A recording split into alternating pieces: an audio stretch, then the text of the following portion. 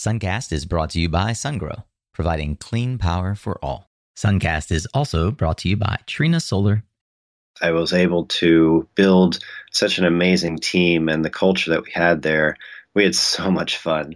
And it came out. I mean, we worked hard, but we played hard as well. It's always been my philosophy, and we were able to play out there and be very successful as a result of that.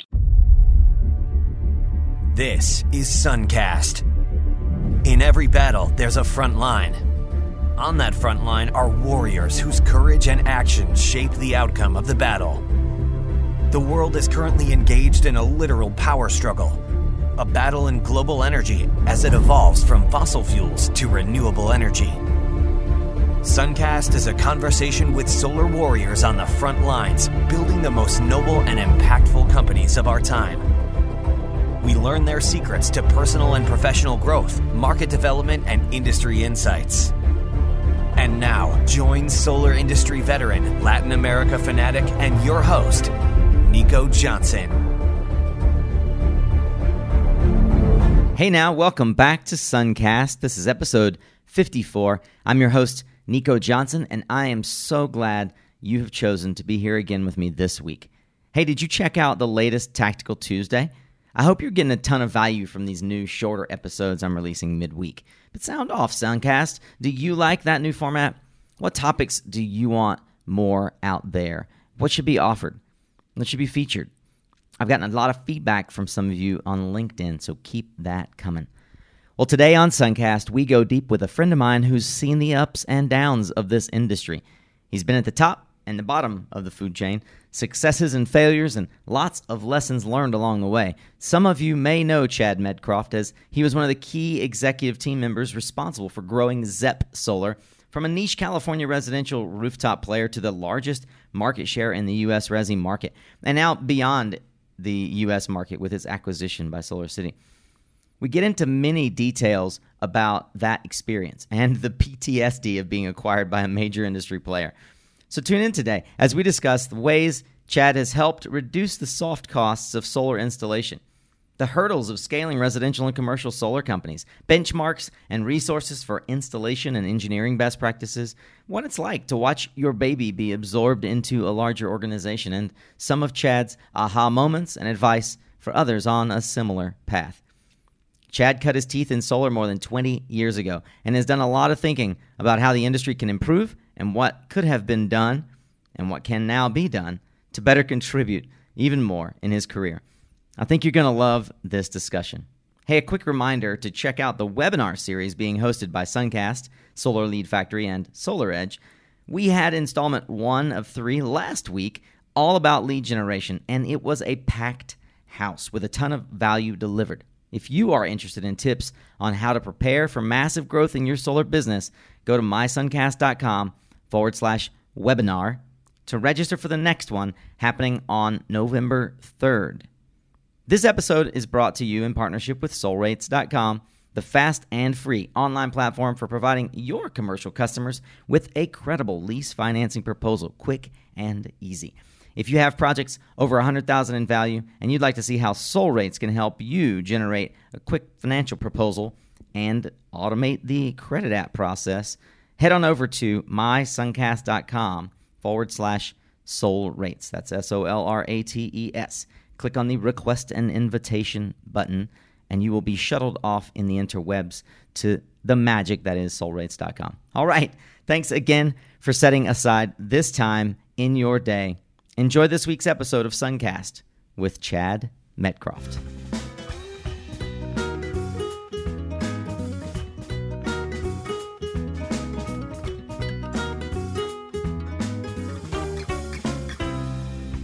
A versatile technologist, applications engineer, technical trainer, and consultant, Chad Medcroft has spent 2 decades in the PV industry and has worked for leading solar companies, names you'd recognize like SolarCity, Fronius, SunPower, ZEP Solar, and he's been in a sales and executive role, so he understands both how management works and how the boots on the ground react to what's happening at the management level and as companies scale.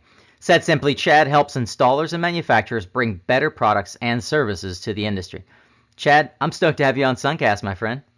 Hey, thanks for the invite. This is great. Yeah.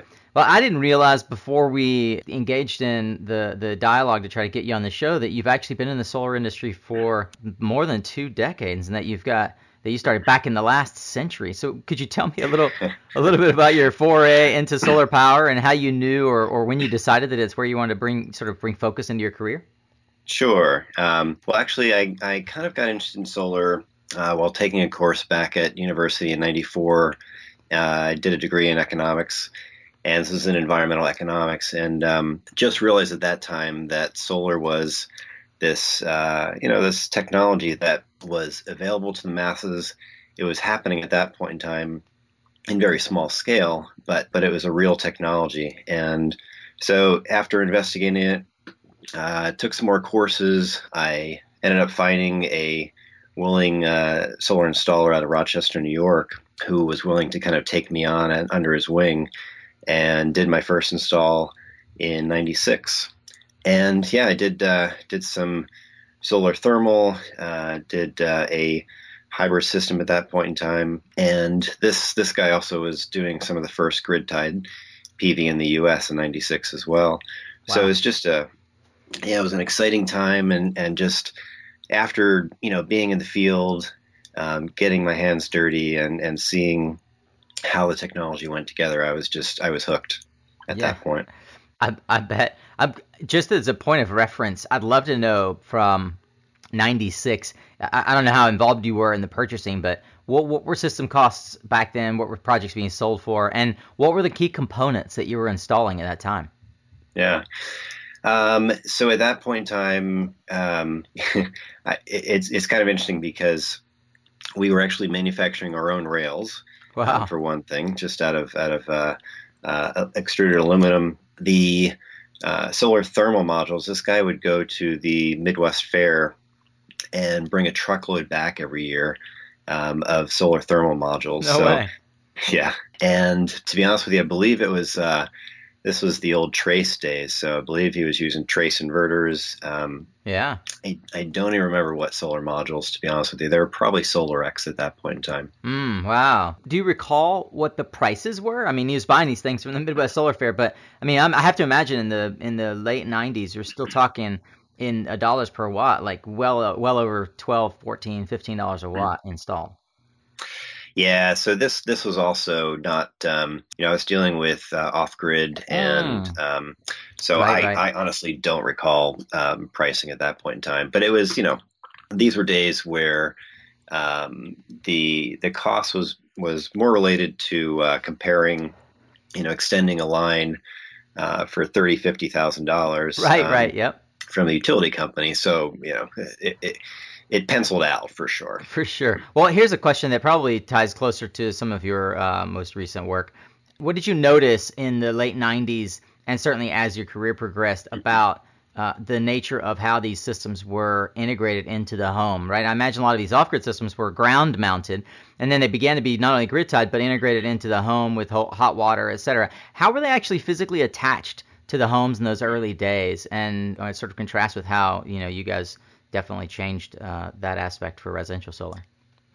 Yeah, so I worked for a company in early 2000 in Maryland, a company called Aurora Solar.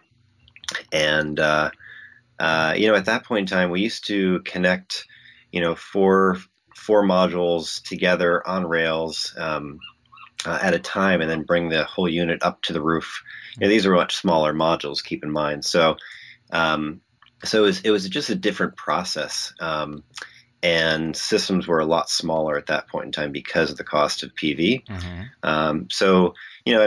It physically still attached to rafters, and so many of the attachment methods were the same, but you didn't have your Uniracks and other major companies who provided products specific for roof-mounted systems. I mean, you also didn't have companies like Quick Mount PV making, innovative flashings and such. So really it was trying to take, more traditional industries, i.e. roofing and electrical contracting and so forth, and try to pick, parts and pieces from those industries and make it work. Very cool. Very cool. Well, interestingly enough, I mean, you ended up spending a lot of your time as your career progressed looking specifically at actively helping reduce the industry's soft costs for solar, not only through your work at SunPower, but following on to that at ZEP Solar, where you were part of a committee at NREL on the topic of reducing soft costs. I'd love to understand, what do you see in terms of results over the last 3 to 5 years from that work with NREL, reducing soft costs, and where do you think we can make the biggest impact moving forward? Sure. No, it's a great question. I think that when comparing soft costs to other countries, RMI did a great study a few years ago comparing soft costs from the U.S. to Germany as well as Australia. And a good majority of the soft costs were just not present in other countries, or they were significantly lower. So a lot of it was trying to look at products, look at workflow. And so we were able to, specifically at ZEP Solar, we were able to create products that facilitated that. And, specifically, we saw a lot of time fumbling on the roof with small pieces and parts, small hardware, connecting, rails, connecting bolts. And a lot of times guys would fumble with that, drop it on the roof, etc. So what we really focused on were things that were that could go together quickly, could snap together, that were ideally tool-free or needed minimal tools to install. Back in 2010, it was sort of this perfect storm for ZEP Solar because modules were becoming commodities. So module companies needed something to differentiate themselves with. And because module pricing and inverter pricing had already come down significantly, what that meant is the install portion of the overall installation cost was dramatically much greater and an overall percentage. And so, like I said, it was the perfect storm to say, okay, how do we address these bigger labor costs? How do we find ways to address those costs through innovation, through better manufacturing, through better products? And I remember early in my tenure at Trina Solar being introduced to this idea of what we call Trina Mount, which was in fact just a rebranding of the ZEP product internally at Trina, as Trina likes to do. And that's where you and I first originally met. And I was impressed with the work at ZEP, not only because it was trying to address these soft costs, and it was certainly making, by all standards, making residential solar install faster and easier for the installation company.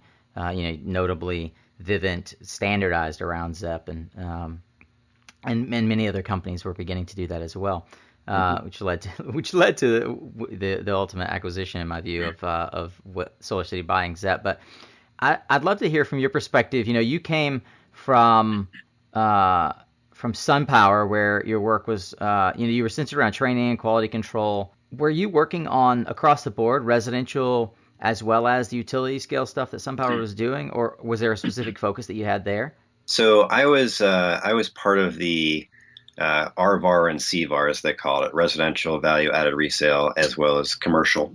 So predominantly I was focused on the dealer network, the third-party dealer network. And, as a result, I was looking at ways to both provide better training so that systems in the field were better, as well as then doing third-party inspections. So I hired about 20 home inspectors, 25 home inspectors across the country to do third-party inspections for us. And that kind of kicked off a very early, I'd say a very early version, what is now done kind of industry-wide for large companies, basically to provide bankability and assurance to 3PL financing companies.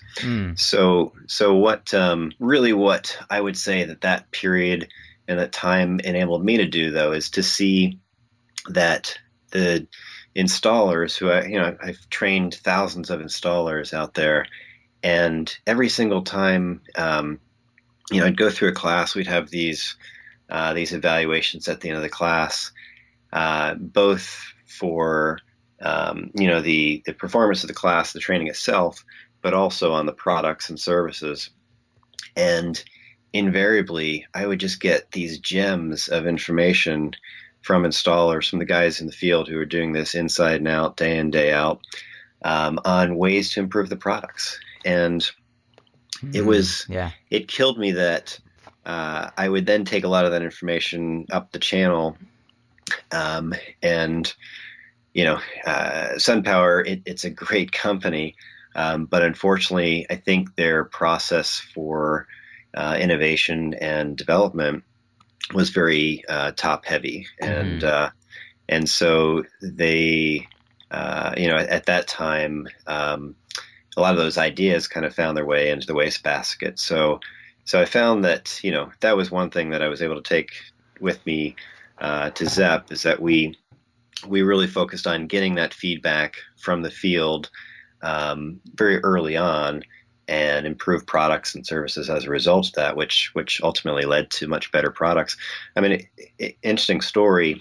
Mm-hmm. We actually started at we started doing demonstrations for SolarCity back in 2011. The early version product of ZEP was actually the first gen was pretty difficult to install because you actually had to go very close to the gutter. It was kind of dangerous, and they had pointed that out. You had to install the first two modules together and install your feet right up against the ridge, and install the interlock right at the front of the gutter, which was quite dangerous. So it helped us to actually come up with the concept of the erase skirt, which facilitated a much easier, safer, faster install. And so, companies and personnel at these companies really helped us to develop a better product. And through being able to, I think, listen to that and kind of take that feedback to heart and incorporate that into the products really helped that company be successful. Yeah. So what I heard you say is that at SunPower, one of the things you noticed was a lack of efficiency around iterating on product based on voice of customer feedback. And when you were able to move to ZEP, the team that Jack allowed you to set up there enabled you to more quickly get feedback, not just from the field, but from your own crew that went back to the design engineering team and iterated on the product more quickly? Exactly. I mean, I'll give you an example. We actually, when we were developing a wire clip, I think it was the second or third version of it, at that point in time, we had a 3D printer, which made things much faster, much better. Yeah. But I think we went through about 70 different iterations before we came up with one that we were really happy with. Wow. And that was over a matter of probably less than a month. That probably would have taken maybe years at other companies because of the pace of innovation and development. You mentioned that you hired a bunch of residential home inspectors. Where'd that idea come from? Well, we needed to find a way to scale regionally, and I had worked early on with somebody who was from the ASHI, so American Home Inspectors Association organization, and he was kind of his name is Douglas Hanson. He was a mover and shaker, and he really helped me to kind of make introductions to key personnel in that organization. Found them to be, guys that were roofing experts. These are the guys who were, oftentimes in court for litigation for poor home construction. Right, expert witnesses. Expert witnesses, thank you. And so they knew what they were talking about. And these guys were really hungry for a new technology as well, to add to their another feather in their cap. So it was a great marriage. And I just had a fascinating time, training these guys who were just eating it up. I'd spend some time in the field with them, and then we would do a third-party verification of the inspections through our network of technical personnel in the Philippines as well. So they would take 100, 150 photographs, complete a form, and then send that to my personnel, our technical support team in the Philippines. They would review it and then submit that to the dealers. Oh, wait, tell me more about that. I'd love to hear a little bit more about a technical support team in the Philippines. A lot of folks only sort of ponder from the outside how some of these bigger organizations are set up. Can you talk a little bit about the inner workings, to the extent that you can, of how the SunPower team began or grew internationally and globally, and how you leveraged a workforce globally, and how that helped you on the engineering side of the team, of the management? Yeah, so I interacted quite frequently with the team over in the Philippines, and they were, the Philippines has just a plethora of skilled engineers who speak English very well, and they're very technically capable. So early on, I think back in 2010.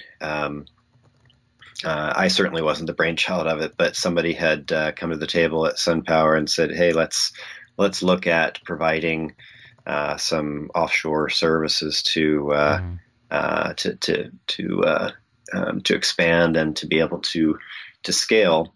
And obviously, at that point in time, we were already manufacturing in the Philippines, so we had a fab plant there. It was primarily the main location where we were developing cells, and so there was an effort to also bring on, primarily it was customer support, technical support, and I'm sure there were other departments that I'm missing. There were other organizations like financing, things like that. That were also based over in the Philippines. How interesting. I know a lot of folks are going to want to hear about the ZEP exit for Solar City, and we definitely want to spend some time on that.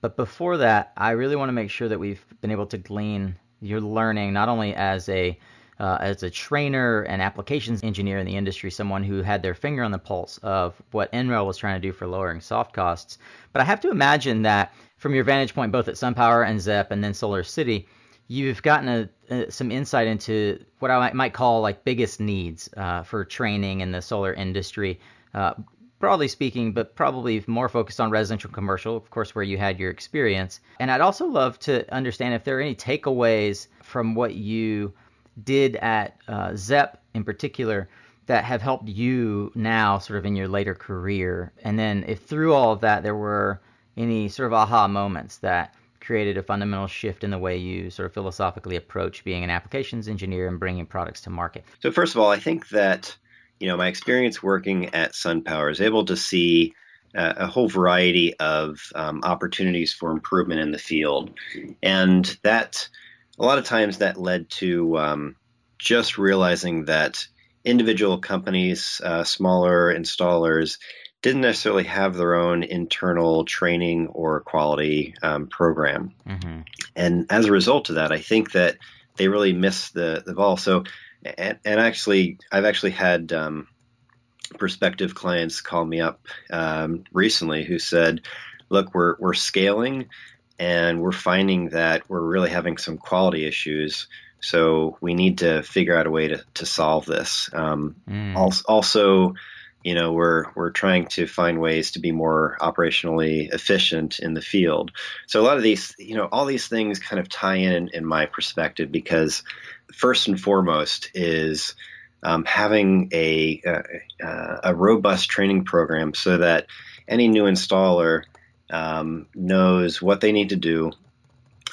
They basically have a full range of expectations and understanding of what their job is, what looks like, what is a a good quality system at the end of the day, and that there is verifications and checklists to make sure that at the end of a job site, they're leaving with a system that's going to last 25 plus years.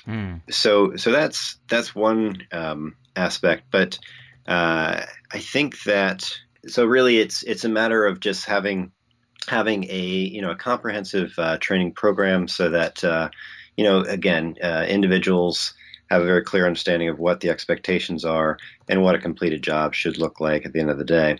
And then in terms of efficiency, one can easily train on efficiency as well. So making sure that, for example, things are prepared at the warehouse, that you have clear roles so that the foreman can get on a job site and really just oversee the overall operations, where you have your electricians and your laborers on the roof with clear expectations of what they're to do and what the job's supposed to look like at the end of the day. Do you know, is this something that you've helped companies set up in terms of checklists, or in terms of giving them processes to follow? Is this something that there's an organization out there who helps, besides obviously folks like you and I who consult on an individual basis with companies that are looking to scale? Are there organizations that really look at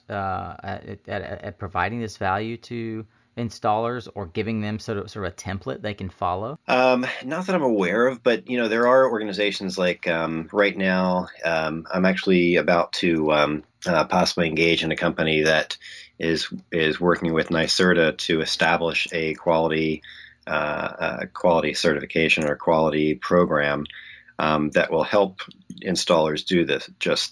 New York is a state where clearly they want to incentivize, and they provide incentives for installers and to encourage solar, but they also want to make sure they're getting value for their investment.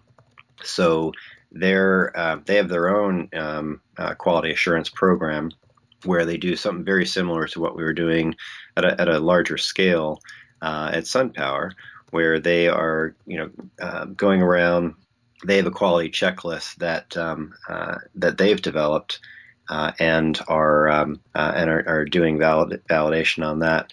So actually, there is an organization that a colleague of mine actually used to work with as well, and I just saw them at Intersolar. Mm-hmm. So Burnham Energy is a company that. Oh, right, yeah.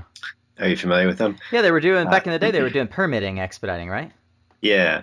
So they have a whole host of services that they're providing now, one of which is this quality checklist that they're able to do remotely through photos.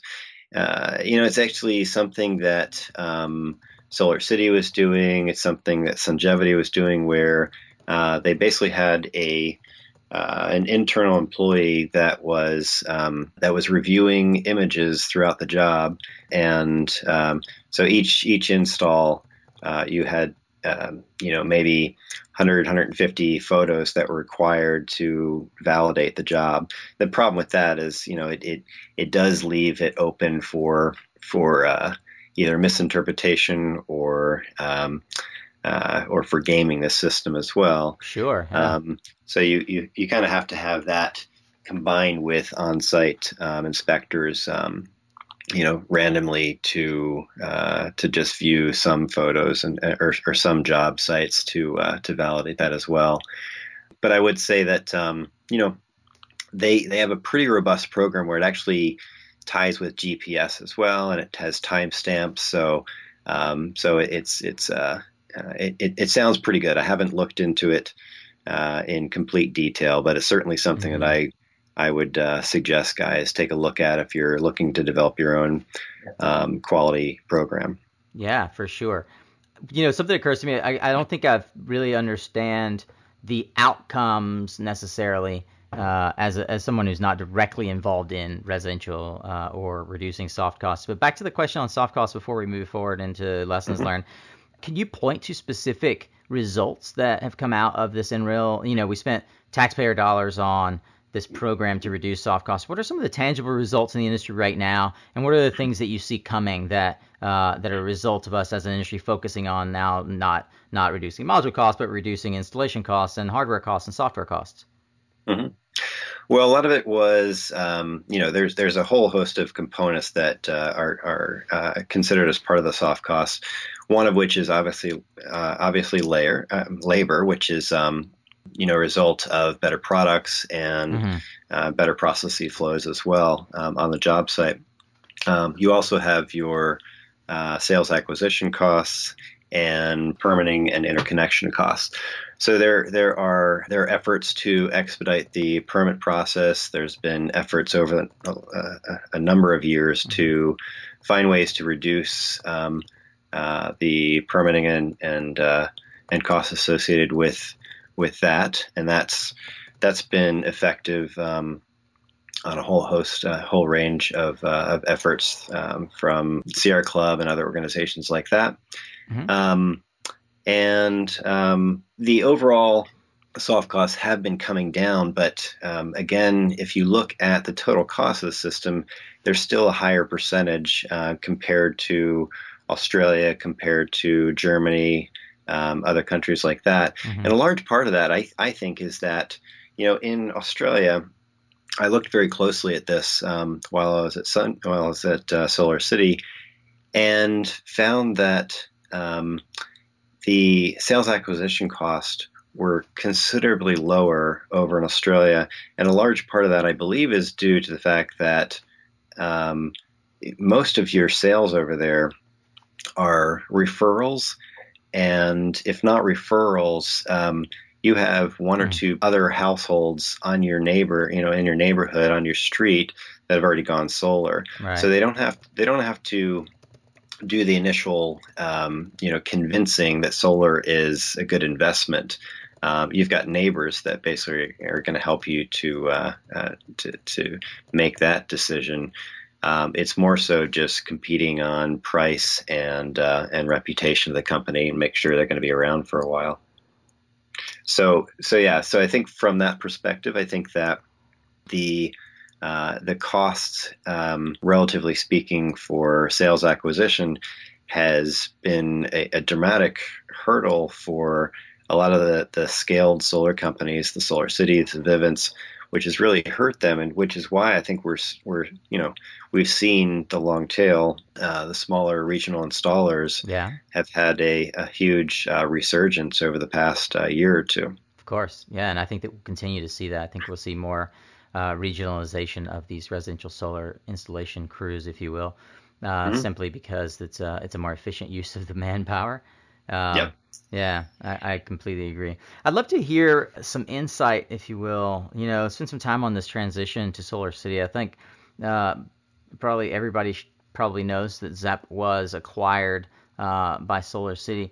I am so interested to hear from you as someone on the inside who went through that process. So you took a big risk, stepping out of a position at SunPower, one of the global leaders in solar, to go to this little startup called ZEP Solar. Jack West and his rowdy bunch trying to change the way that solar is mounted on residential rooftops.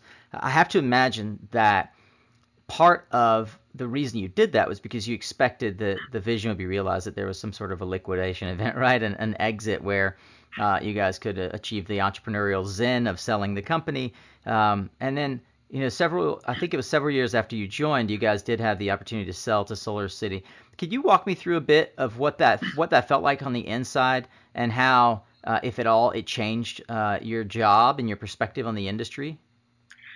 But I have to correct you a little bit. So, I mean, certainly I moved over from, kind of a position that was pretty stable over at SunPower to a new startup because of the potential uptick in the event that there was a good exit. Right.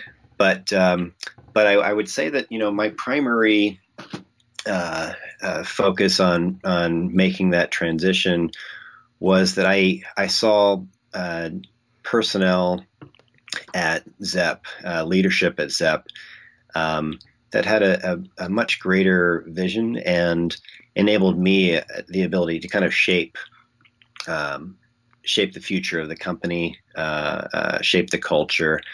And that was much more interesting because, working for a large behemoth like SunPower, oftentimes it felt challenging to move the ball, and the process of development was very slow. And solar industry was moving so fast, so you really needed to be able to be innovative in a quick fashion. So for me, it was the transition was more coming from that space. Obviously, Zepp, I would say for me, was a career highlight because I was able to build such an amazing team, and the culture that we had there, we had so much fun. And it came out. I mean, we worked hard, but we played hard as well. And that was really, it's always been my philosophy, and we were able to play out there and be very successful as a result of that. The acquisition was certainly a very interesting time. Like, just prior to the acquisition, Zepp Solar had become profitable, and we had back in early 2013, we had about 43% market share of the residential market. Wow. Which was huge, going from 0% in 2010 to that larger percentage in that short period of time.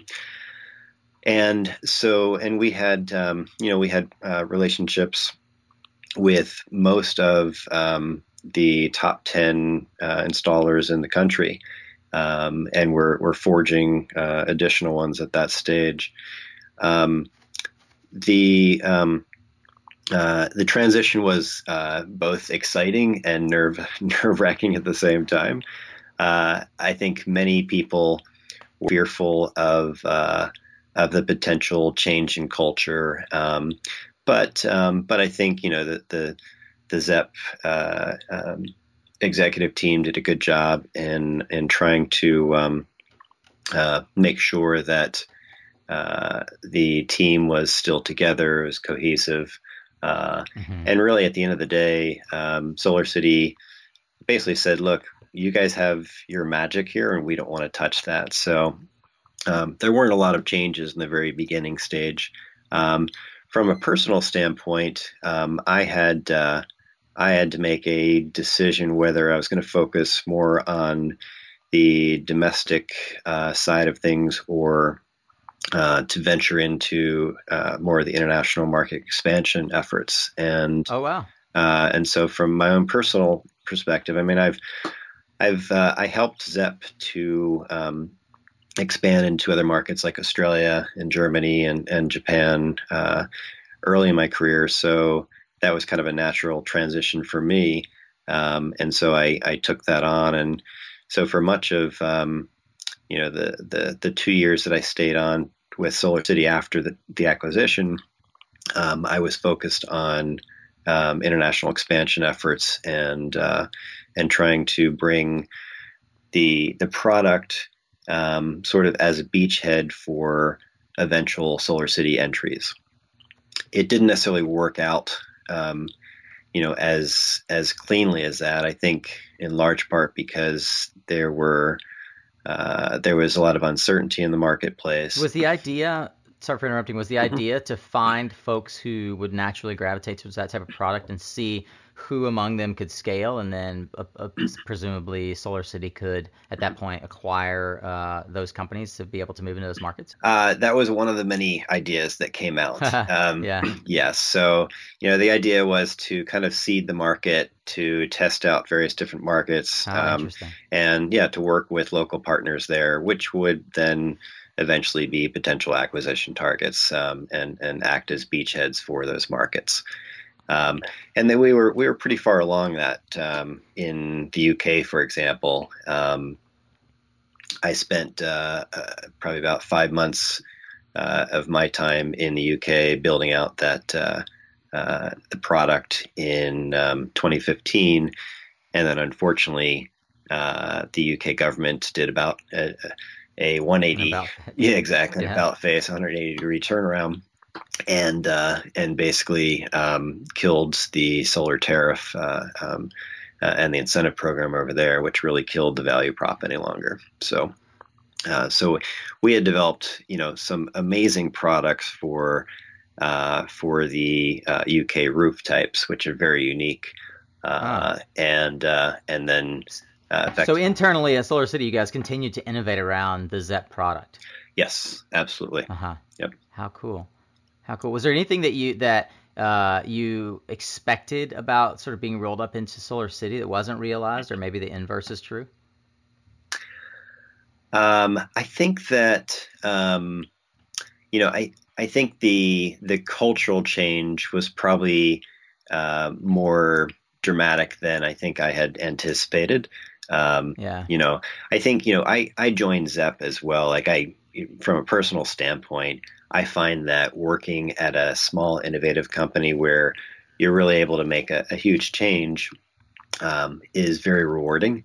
And so there were definitely challenges working with a much larger organization, but it was exciting at the same time because Solar City was just such a large-scale organization that was moving the industry in a very different way and scaling to levels that we've never seen before.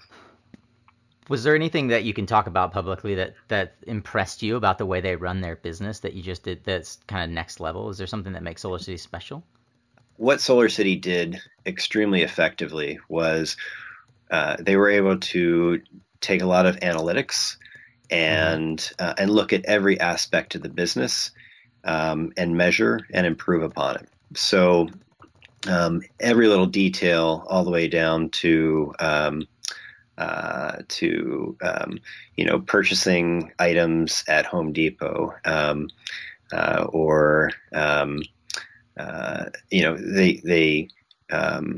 they really looked at every tiny little aspect.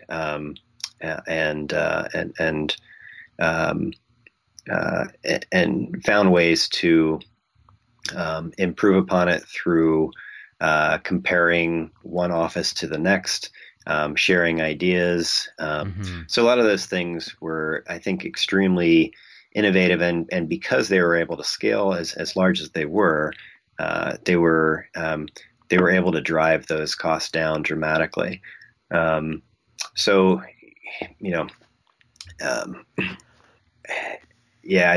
think there's a lot of things that I can't necessarily talk about because it is still a public company. Trade secrets, yeah. Exactly. But no, I think I was integral in helping Solar City develop their training program as well as their quality program, and I think that. From what I've seen across the industry, Solar City really is a leader in both of those areas. We were actually hiring at the height of the transition and the height of the market in early 2015. We were hiring about 100 installers per week, training them at 4 or 5 different training centers across the country for a full week before they would then get into the field and transition with their crews. Installers were paid panel pay, as you probably know. So there was a big transition at that point in time where the leadership at Solar City was able to take a lot of things that previously I think were not really looked at. So, for example, looking at transitioning from a Sprinter van to a box truck, so you could carry 20 kilowatts instead of 5 kilowatts. So you go from job to job rather than back to the warehouse after each job. And these crews could install 2, 3, sometimes 4 systems in a day. Wow. Yeah. Well, that's definitely an insightful iteration on the job sort of operations improvement, right? Mm-hmm. One thing I don't want to forget to ask is around the ways that you looked at commercial rooftop in particular. I think the commercial market is going to boom in the U.S. and more broadly speaking globally through Latin America in the coming years. One of the things that we see from Europe that tried to get into the U.S. and was moderately successful. I think we're going to see it both in the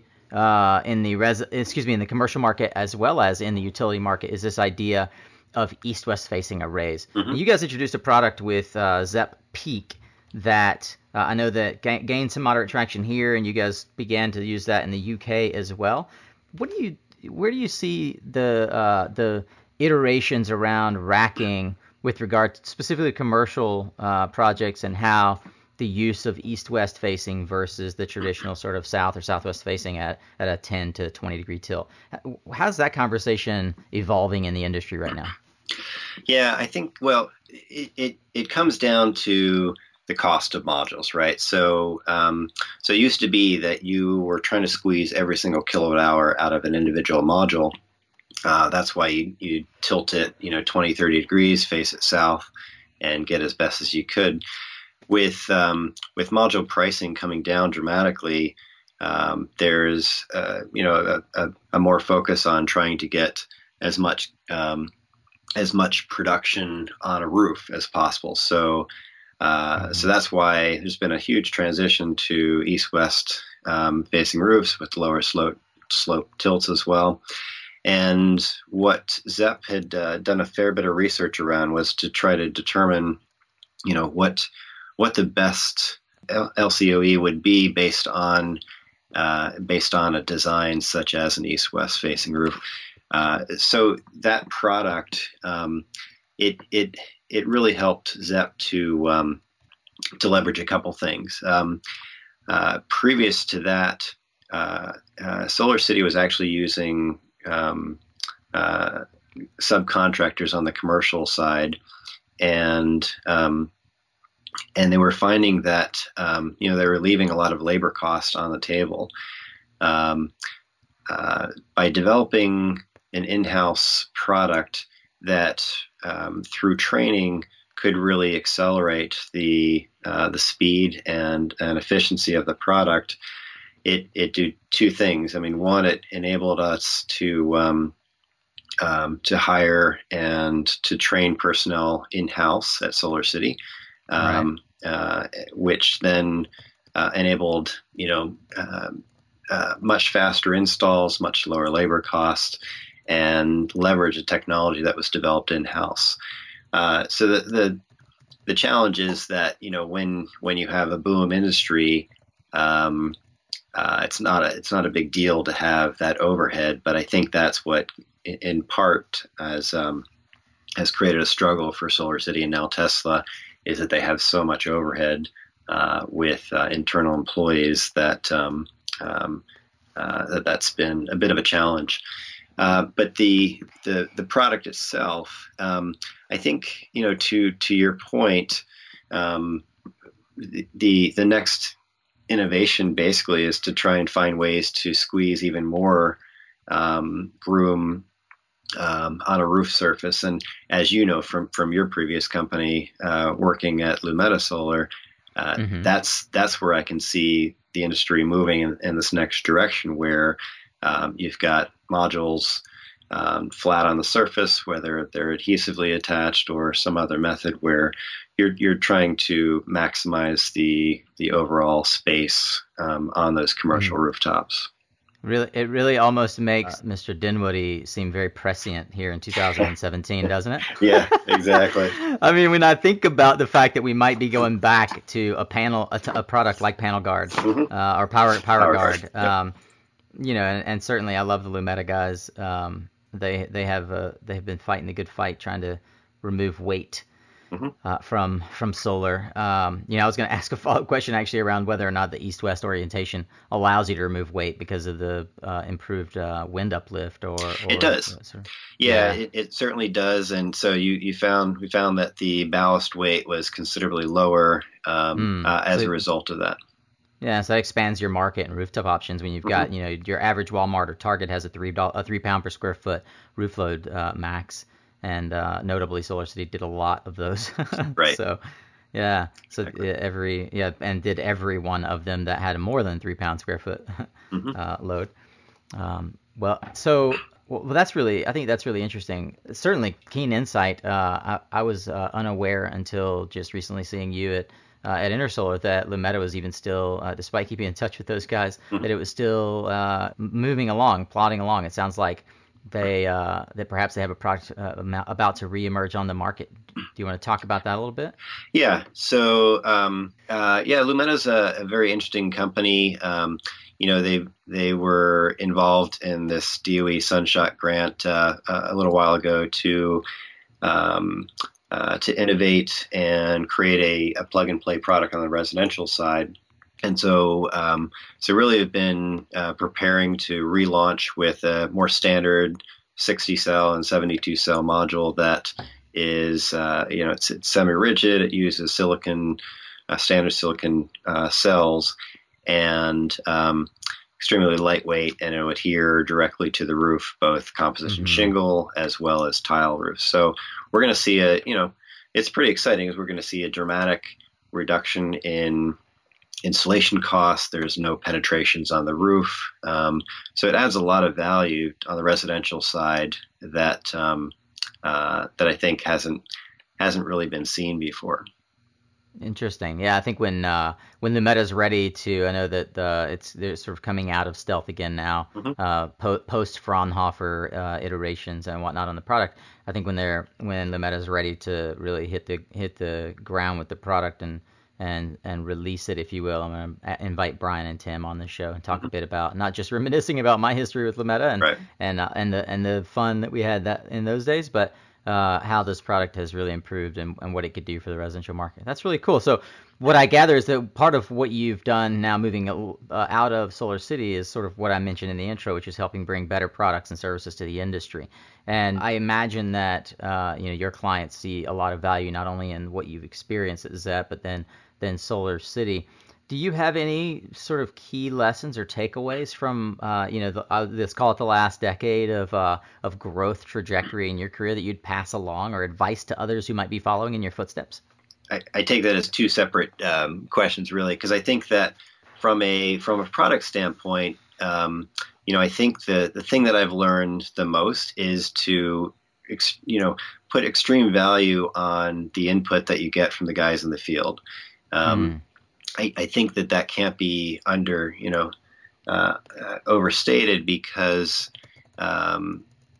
there's so much, such a vast amount of knowledge from the guys who are doing this day in, day out that oftentimes gets overlooked in the product development phase. And the other thing is that the role of applications engineering and being able to have a close relationship with your product development and field applications engineers is so critical to coming out with the right product. I think oftentimes guys are developing product in a silo, and unfortunately when the time comes out and the product gets out in the market, it's oftentimes too late to make multiple iterations at that point in time, and the feedback, it's you're going to be throwing a dart to try and find the right mix and the right product iterations to get that out and be successful first time around. So what I've been working on with multiple clients is basically to develop an internal process so that you can have those quick iterations and provide a space to test out the products prior to it seeing the light of day. And you're whether it's 3D printing, whether it's using water jetting or some other technology to get quick prototypes and then improve upon that. So I think that's really what I've been bringing, at least in terms of the product iteration and innovation space. depending upon whether you're vested or not, seek some good financial, I would say, good financial advice.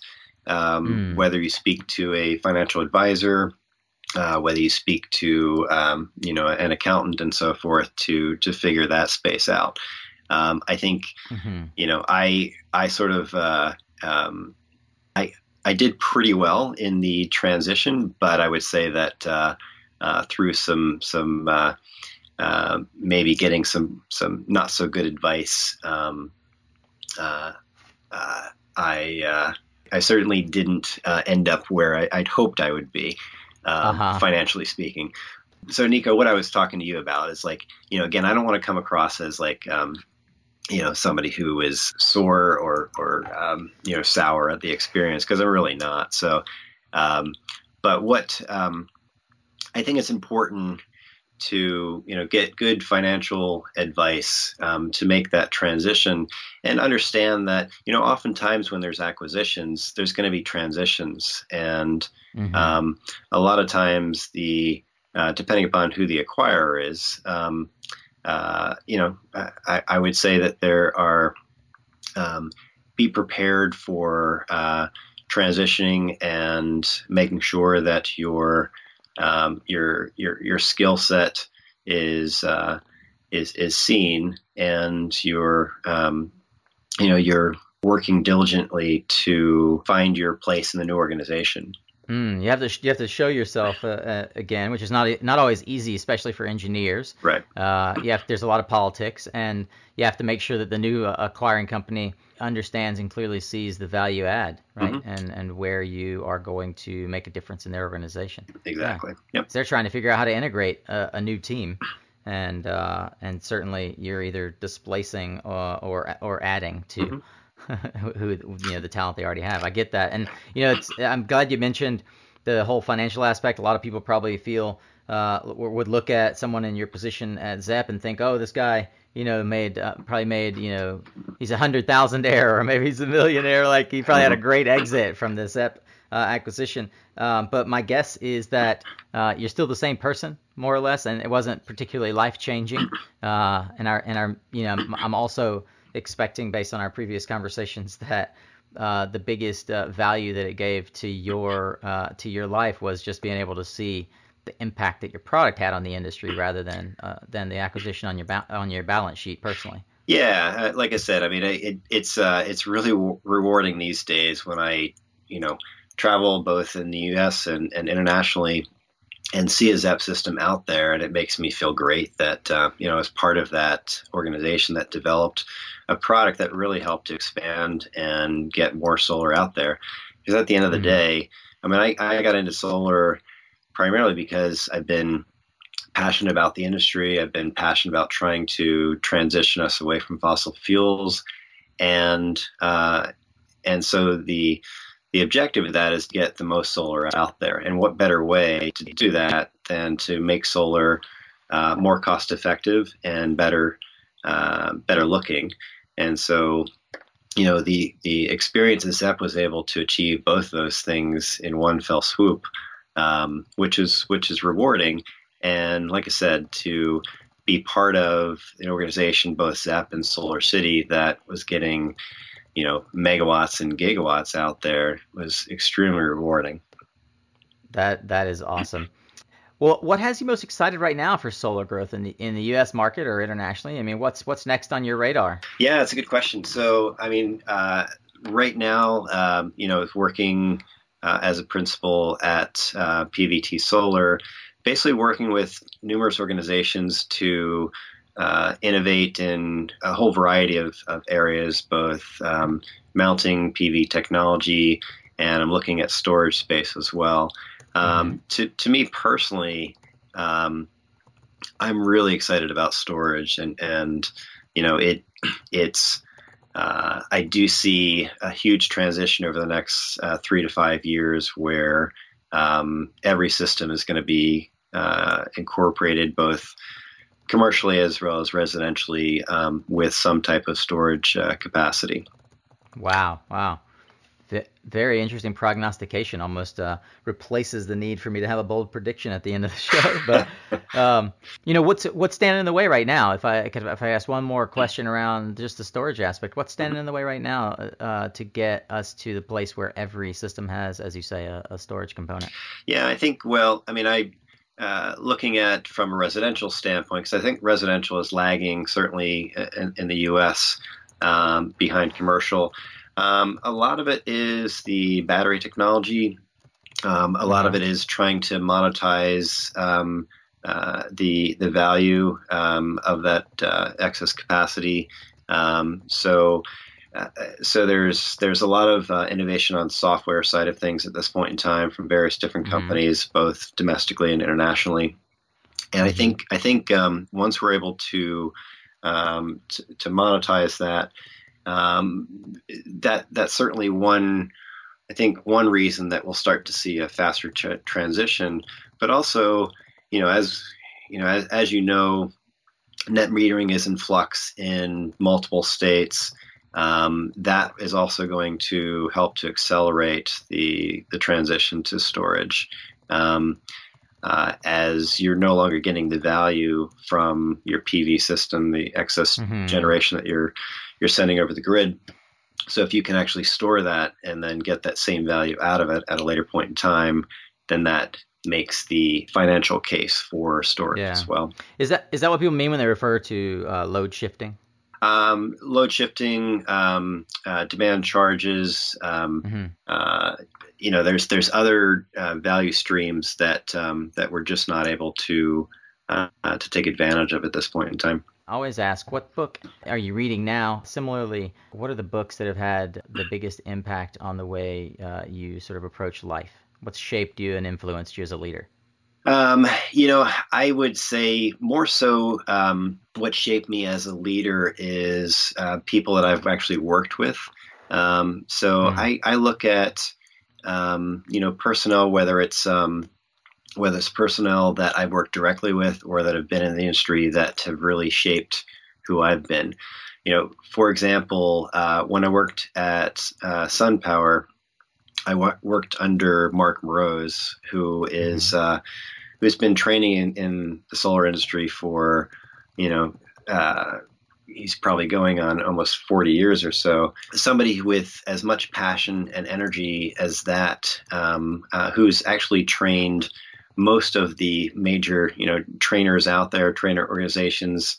He trained the personnel like Johnny Weiss over at SEI. Oh, wow. So that to me has kind of shaped who I am, because I look at somebody, and I have a lot of respect for somebody like Mark, who's just been an innovator, constant innovator throughout his career, and has inspired me. Very cool. We'll have to get Mark on the show. Yeah, no, absolutely. What publications are you into? Well, I mean, I read most of the, or at least I should say, I thumb through like Pro Solar and Renewable Energy World. I get a lot of my information through Green Tech Media. I'm a member, a Squared member. So, so I get a lot of my industry information and information like that through industry publications. Very, very cool. Yeah, shout out to GTM Squared. They've done a really great job of curating excellent information behind that specific paywall. Absolutely. Yeah. Well, what one thing do you do consistently that yields the greatest impact or results in your life? One thing I do consistently, I think that for me, it's treating people with respect and giving people, from a leadership standpoint, I've always found that if you give people the right tools and the information and motivate them, then they're going to excel in their careers. And it's one of the things I'm most proud of working at ZEP and other capacities. Is that a lot of the personnel, a lot of guys that reported up to me have excelled in their careers because they've had somebody who believed in them and who is who's been able to mentor them and not stand in their way. I've always taken an approach of I guess I've had a lot of good managers in my career, and also a lot of managers that have helped me to figure out what not to do, and in part, what I've tried to do is give people the tools and the resources that they need, and then provide them with encouragement and allow them to spread their wings and be successful. Get out of the way. Yeah. Get out of the way. Exactly. Very, very, very, very cool. Well, Chad, where can people find you? How can they engage with you? So you can take a look at my website, which is pvtconsulting.com. And you can click on contact there. I'm not a Twitter user, so that is probably my best way to get in touch with me. Or you can reach me through LinkedIn as well. Very, very cool. Yeah, I'll link to your LinkedIn profile as well. Well, we may have already covered the topic, but I always end with a what I call bold prediction. Chad, what one thing do you see happening in the market that perhaps nobody else is tracking? What's in your crystal ball? Yeah, well, as I mentioned, I see. I don't think that it's unique. That I believe a lot of other people are also seeing a transition to energy storage.